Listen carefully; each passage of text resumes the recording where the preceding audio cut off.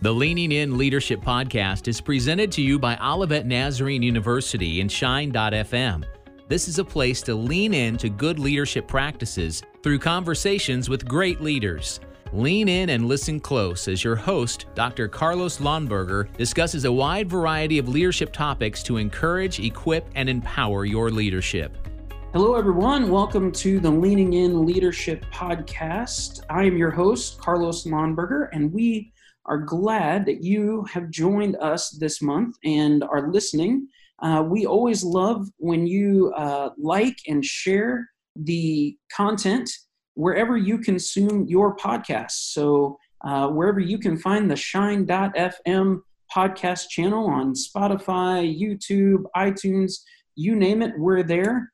Just like, share, comment, and if you enjoy this content, we are glad to have you here today. With me, my guest today is a good friend of mine and colleague. Her name is Dr. Amber Residori. Amber, welcome. Glad you're here today. Thank you, Carlos. It's good to be here. Amber is currently the Dean of the College of Professional Studies at Olivet Nazarene University. And before that, she was a social work prof and the department chair for the Social Work and Criminal Justice Department here at the university. Before coming to Olivet, she served for 20 plus years as a licensed clinical social worker, developing programs for transitional living, independent living, you name it. She has led it in the field of social work. And Amber, I'm just really glad to have you here today. And today we're going to talk a little bit specifically about women in leadership and all that kind of comes with that, the challenges that women face to rise up in leadership, how we can facilitate women in leadership, and all of those kinds of discussions that go into this bigger conversation. So if you would, just kind of start off, give us a kind of general background and history of some gender-based assumptions in leadership roles.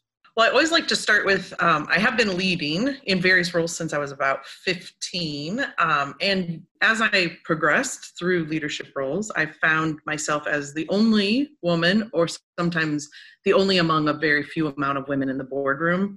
And so I had the privilege of working with a lot of men. And this topic to me is important because we do need to, if we're going to crash through the glass ceiling, then as women, we need to show up and be there and understand what biases already exist. And empowering women doesn't mean that we have to disempower men. And so there are definitely, historically, if you look at the research, there are some stereotypical things that we believe about women and men in leadership. So when you look at leadership as a whole, male or female, there are qualities that people assign to effective leadership. Charisma, they're inspiring, decisive, unifying, diplomatic, visionary, ethical, results-oriented, and dependable. When you go into the literature, when you kind of look at what the literature says about how we view qualities that we assign to men and women in leadership and how they kind of stack up against that list that I just went through, men are typically described as they're providers and they're assertive and competent, individualistic, goal-oriented, whereas women are seen as motherly and caretakers and generous and cooperative and creative, empathic and understanding. And so you can even hear like the tone of the terms, right? Like one is strong and the other can be seen as, or heard as, even described as weak. So the first time I heard you present on all of this, you came and talked to my graduate leadership course. And it was just really interesting because the kind of foundational starting piece of all of this for you was a very interesting experiment that you did with your daughters and some other leaders. So kind of tell that story a little bit and kind of unpack that piece of it. Sure. So I was asked by the local community, a women's group, to present on ethical, effective female leadership. And so I began to think about is it really different, right? Is effective leadership different if you're a woman? Is ethical leadership different if you're a woman? And so I asked my two daughters, teenagers at the time, two male executives and a female administrative assistant. It sounds like the start to a really bad joke, but that's what I did. And I asked them these three questions. What comes to mind when I say effective, ethical female leadership? Is there a difference between effective, ethical leadership for males and females? And do you think there are certain assumptions made about male and female effective, ethical leadership? So interestingly, they all answered pretty much the same. Really? So you have a 13-year-old girl and a 50-year-old executive, and they all pretty much said the same thing. And what they said was there's no difference. They don't see a difference between effective leadership is effective leadership and ethics are ethics. However, they all saw distinct differences in how males and females approach leadership and ethics, which I thought was interesting. And they all listed assumptions that are made about males and females. They all saw women as more empathic and people-centered, and therefore women spent more time considering how decisions impact others, whereas they saw men as more task-oriented and focused on power and getting ahead. And then interestingly, they all expected women to be more ethical than men. Really? Yes, except in one area. They didn't expect women to be more ethical when it came to confidentiality. Oh, right? That hurts. Oh.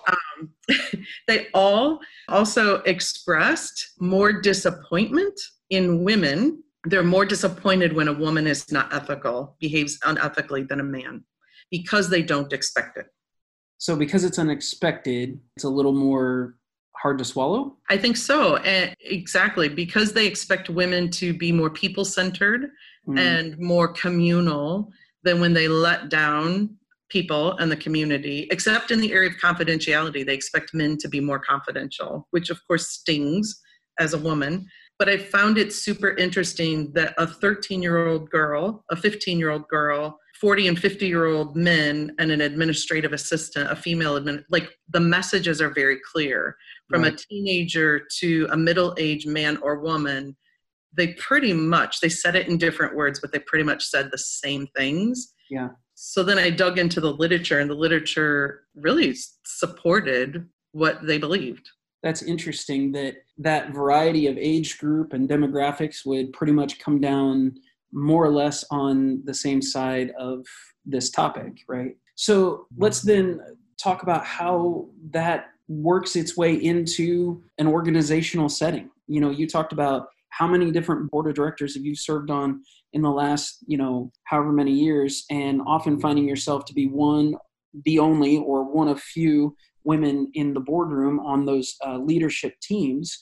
These kind of perceptions and maybe unconscious biases and ways of operating based on gender differences, how does that actually translate into what we often see and experience, and especially from a female leadership perspective, maybe some things that you've experienced in the real world boardroom in that setting? Perfect. So there is a ton there. So yeah, I have a habit of asking loaded questions. So no, that's perfect. So let me give you a loaded answer, right? That's great. So when I went to the literature, what I found is that because we use these tender terms to describe women in leadership, what emerges is the qualifications that, she's empathic and she's understanding and communal and cooperative. What people then perceive is that we are the ideal follower, right? So if society views women with these attributes, then we become the ideal follower. And if male traits are dominant and ambitious and self-sufficient, then they are the ideal leader. Right. And so you're already, just because of societal norms, you're having to shift that. And what the leadership described is that if a woman shows up with those weaker, those tender, when they show up with those qualities that are inherently female, then they are seen as weak and ineffective and lesser leaders. However, if a female shows up, the literature said that if they show up with kind of those male characteristics, and we all know women who, they're very ambitious and they're driven and they're kind of wired more like those traits that I listed for a male. Right. I tend to be like that, is that the literature describes them as they're seen as playing a role. They're trying to act like men. They're not authentic. Mm-hmm. And in fact, they're ugly. Mm. Like we go so far as saying that they're unattractive. And so if we you think translate it that way into physical presentation. Yes. So a woman in leadership is left with like, run with your female traits, but be weak and ineffective and minimize, Right. or lead with your male inherent traits and be seen as you're playing a role, you're not authentic, and in fact, you're ugly, right? Like what a bind. Okay, so in that situation, what is a female leader supposed to do? I mean, because you really kind of seem shortchanged one way or the other. So what do you do? Right. I found there were clear competencies. Like if any leader, male or female, there were competencies. There were 5 of them, and I won't go through all of those. But overwhelmingly, women, if you break down like competent behaviors under these categories of competency awareness, is that women, we actually inherently have those qualities. What kind of gets in our way sometimes is there's a few things. One is we wait. So like promotions, men automatically assume, the literature says men assume they're ready for it, right? Like, yeah, I'm ready for that promotion. Women sit back and they're thinking again about how it will impact everyone, how it will impact my children, my home, my work. And so while we're contemplating the impacts, men have already accepted the promotion, right? They applied and accepted. Sometimes women can move, we can advance, and we don't make room at the table for other women. Right? Like that's something that we need to own and be aware of. Sometimes we get into the boardroom, we've been invited in, and we don't put our elbows on the table and really engage. And that hurts us, right? If you're going to break through a glass ceiling, then get in there, right? Like sweep up the glass and let's get to work. And then there are some traits. There are things, meetings. The literature says that meetings are the best place to showcase you're ready for leadership. And in meetings, you'll often, not always, but you'll often see women kind of holding back or being talked over. There's some great studies on how women are cut off 7 to 8 more times in a meeting than a man is. And so they have to restate and restart. And so there's dynamics that happen that we do to ourselves, but also dynamics that happen that we kind of need to navigate a little better. Yeah. So let's talk about some of those dynamics within the room, right? So a female leader is there and she has the opportunity.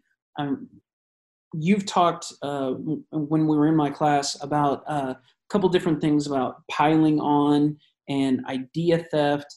So kind of unpack what those do to a female leader sitting in that leadership room. Sure. There were a couple of research studies that I read where they described this piling on, and it's a phenomenon that happens in meetings where a man will make a point, another man restates that point. They might, use a couple different words, but they restate it and it reinforces the point. And that's called piling on, and it's a way that men show agreement and solidarity. Okay. Women tend to be uncomfortable with piling on. Instead of echoing and piling on and joining that solidarity agreement, sometimes we're sitting back and we don't do that. So looking for ways that we can demonstrate agreement and disagreement with a consensus helps us in that piling on dynamic, or just knowing that it's there, it's happening, and how are we contributing or not. That's great. You talked about idea theft in there as well as another kind of component with being interrupted in meetings and piling on. So what is that? How does that idea theft that we don't even notice all the time, how does that kind of play out? So idea theft is when a woman originates a good idea. Men don't pile on. They're not sure. So there isn't piling on. And maybe because she hasn't been piling on. So then they wait for a man to restate her idea, and then they start piling on. And that feels very much like idea theft for a woman. And in some cases, that's exactly what it is. Yeah. And so when idea theft occurs, we have a couple of options, right? Like sit there and forget about it and quietly just endorse the idea theft. Another woman in the room could also speak up, or man, and say things like, that was a really good idea, Jasmine. I like the way that Carlos reshaped that. Or you can address it yourself, right? Like you can say, that was an excellent way to restate my original idea. I like what you did with that. Yeah. And not in an abrasive way, but recognizing where the idea came from. Where it really came from. Yeah. And I think giving credit where credit is due is probably a huge part of this conversation, because we might blow past, without even realizing it, where the idea actually came from. Yes. Many times it's probably not. It probably feels like idea theft. There are some people who that's what they do, male or female. But when I was introduced to the term piling on, it suddenly made sense in a different light. Yeah. So just a question for you. After you've done this research, you did your experiment with your daughter and the administrative assistant and the supervisor there. Did you start to see these things a little more evident in your meetings? Yes. And there's a part of me, anytime you research something, right? It's kind of like when you go buy a new car, suddenly you see that car everywhere on the streets. Yeah. Once you dig into something and research it to a certain level, yes. So you start to see the piling on, you start to see, idea theft. Another thing that I found in the literature was that women don't just break through glass ceilings. Women are often, when they're promoted, they're given jobs where they're walking a tightrope. So it's not just a glass ceiling that you're going through. You're also managing really touchy, fragile, risky positions. And part of that is probably inherent gifts of community and, bringing people together. But how interesting that you're promoted, but it's in a position that has inherent risks, and you have to walk these kind of tight ropes. Interesting. So that I also started seeing that, right? Like, oh, she's so good at that. Let's have her deal with that. Yeah. And, after I first heard you speak on this topic, my next team meeting, right? I was leading my team and I went, oh, there it is. Oh, hey, do you realize you've interrupted? He has interrupted her, now 4 times. Like, whoa, okay, stop. Let's stop for a moment. And I literally talked to my team about some of these things that you had spoke on, about interrupting and being aware of what we're doing and how we're interacting, male to female, with each other in those team meetings. Carlos, I'm so glad you said that. That's one of the best gifts. When there are people in positions of privilege, the way that you have to make space then for other folks. Yeah. So you stopping your meeting and bringing attention to it makes everyone aware of the dynamic that's happening. I had a professional colleague who sent me an email with an article from Harvard. It was research from Harvard that said that women were interrupted, this many more times, and that, like the title of the article was something about how, women talk too much. And the article was debunking this idea, like they're not talking too much. They have to restart 7 and 8 times, right? Because they're so interrupted. And if you would just let them finish their thought. But he didn't just send the article, he sent it with a note that said, if I've ever done this to you, I'm so sorry. That's great. And from now on, I'm going to be aware. And if I'm in a meeting and that's happening, I'm going to identify that dynamic so that I help stop it. And that's good. Yeah. So thank you. That's how we make room at the table for everyone. Absolutely. Well, that's kind of where I want to go next, because last month, my very special guest was my brilliant wife, who you know well, and who we've talked about that you two are actually very similar in a lot of ways that are probably a little unconventional to the historically accepted stereotypes of women in leadership. And I said last month, I'll say it again about her, and I would say the same about you. I have a master's in leadership and a doctorate in leadership, and all of the books that I've read about great leaders and all of the things that they've done have described her and you more than they've described anything that I'm good at. Thank you, Carlos. You're welcome. And it's true, but strong leaders aren't determined by gender in my mind. So, for instance, half of my leadership team are females, somewhere about there. But I want to know, how can I, as a senior leader in my area, what can I be doing? What can I be looking for? And how can other male leaders be giving women an opportunity to rise in leadership? What kind of things should they be looking for to give those female leaders that type of opportunity? That is a great question. So I think there are little things like, if we're electing a secretary to take minutes for the meeting, is it always the female that's on the team? Do males volunteer for that? Or is that only the ladies? If lunch is going to be ordered in, is that always the ladies? If we're cleaning up the room after the meeting, is that always the ladies? Thinking about bringing plates and forks for our social get-together, is that always the ladies, right? Like, there's these little things that we do that we say we're progressive and we've moved on. But when push comes to shove, if there's going to be a public meeting in front of everyone, it's all the guys on the team up front. And if we're ordering lunch, the first person we think of is that highly efficient female on the team, right? So there's these little things that reinforce, well, you're the ideal follower and I'll go ahead and lead, right? So those jump to my mind. I try to be aware of that with my teams because I lead males and females. And women will quickly volunteer also. Right? Like, they're also, because they're communal. Oh, let me help you. Sure. And so sometimes you have to call on a man in the group. It's not that they wouldn't. They're just perfectly happy with a woman if she would like to be secretary. Right. And a woman feels like she needs to because she's watching you struggle, right? Like, oh, no. And so inviting a man to help in that different way. That makes sense. That makes a lot of sense. There's some really practical things there of who's, do we assume that the highly efficient and capable female on the team is going to be the one that is taking care of these various details? Or are we actually seeing each other as on the same plane in that? So the flip side of that question is, if you were talking to a room full of young female leaders preparing to enter the workforce, as you do on a regular basis with college students at Olivet, what kind of things do you speak into their lives about how to break that glass ceiling? I referenced earlier that, if you lead with your female traits, you're weak. If you lead with your male traits, we're even ugly, right? And so the answer really is to not worry about all that.